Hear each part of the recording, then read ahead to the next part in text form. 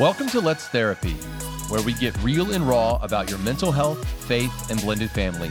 We're your hosts, counselors Scott and Vanessa Martindale. Now let's therapy. Hey guys, it's Scott and Vanessa Martindale with Blended Kingdom Families, and we're so excited to be bringing you Let's Therapy. Guys, we are both counselors. I am a LPC, have been for almost 17 years. Well, and why don't you tell everybody what an LPC stands for? Yes. So I'm a licensed professional counselor. I have a master's in counseling and human development and been practicing for about 17 years.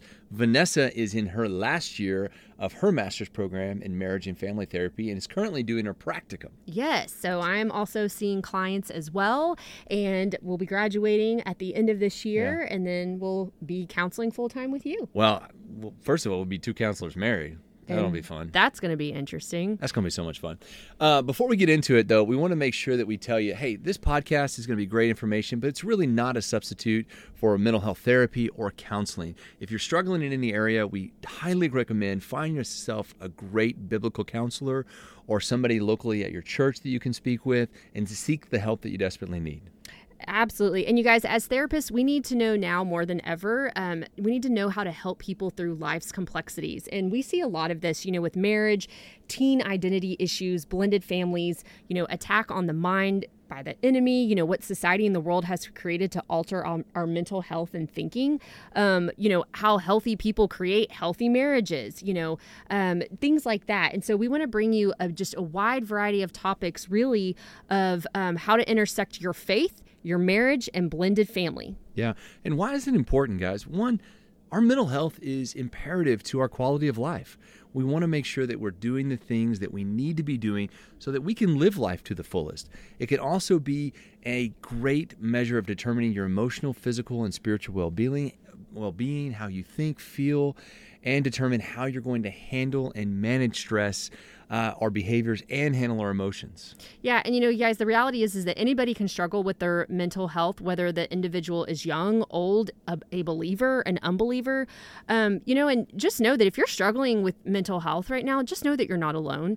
Even as therapists, there have been seasons where we've struggled and we've had to see a therapist. And so no judgment here. This is a judgment-free zone, and we just want to help equip and support you guys. And, as the church and the church body, we've seen where judgment and many different opinions can come into play with mental health and with mental illness. And so we just want to first say that this is a very safe place. And we want you guys to be able to bring any of your questions or, any prayer requests to us of things that you might be struggling with. Yeah.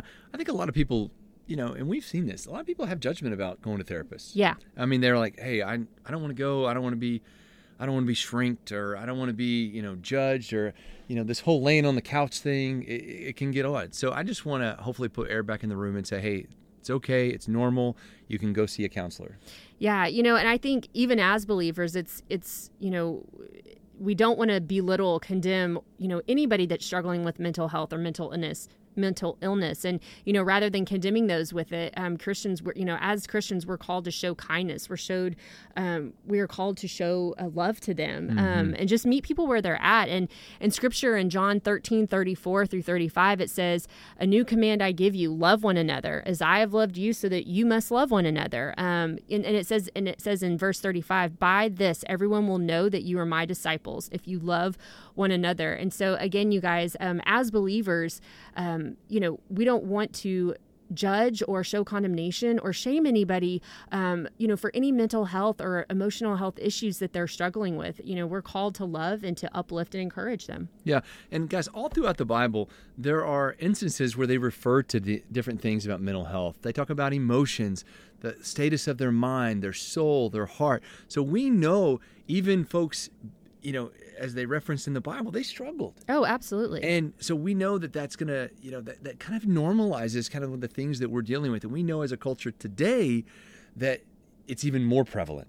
Yeah. Absolutely. Yeah. And an individual's body and mind are both factors of a person's mental health. If a person's mind and body are having difficulties, a person's mental state will suffer as well. I think a good example of this from the Bible is Elijah. Elijah was a prophet who struggled with suicidal thoughts during a difficult time in his life. And we see this in 1 Kings chapter 19, verse 4. And it says, "But he himself went a day's journey into the wilderness and came and sat down under a broom tree." And listen to this. "And as he asked that he might die, saying, 'Is it enough? Now, O Lord, take away my life, for I am no better than my fathers.'"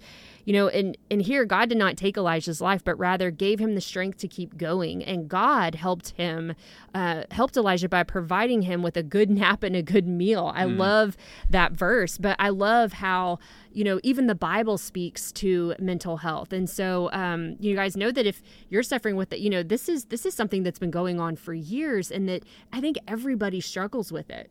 Yeah. And guys, blended families, which is the target of our ministry, we know that you guys struggle in this area as well.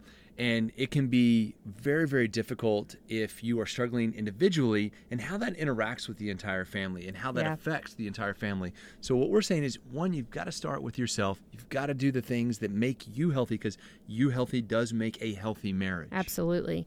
Yeah. And this in essence, you guys, is going to shape and mold your children. It is within our families that we acquire the majority of our attitudes, our beliefs, our values. In our experience, we've seen many blended families dealing with depression, anxiety, a lot of anger, a lot of resentment, due to divorce, due to having a high conflict ex-spouse or co-parent, forced relationships between step-parents and stepchildren, high and unmet expectations. I think if in blended families, there's a lot of expectation put on things. And so again, with our blended families, we deal with a lot of that. Yeah. So this is the first podcast of many. Yeah. And so we're going to talk about so many different things.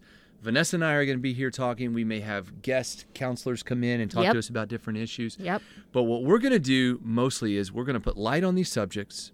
We're going to talk about them from a spiritual perspective. We're going to talk about them from a clinical perspective, so that you know how to acknowledge them, how to go seek help for them, and how hopefully to heal from them. Absolutely. And you guys, again, this is about your mental health, about your faith, and about your blended family. And we want to hear from you guys. We want your questions. We want you to send us your thoughts. What is it that you want us to talk about? Because we want to touch those hard things. Like, we want to talk about the hard things. So you guys, thank y'all so much for listening today. We can't wait to get back to you again next week. And thanks for being here with us on Let's Therapy. Take care, guys.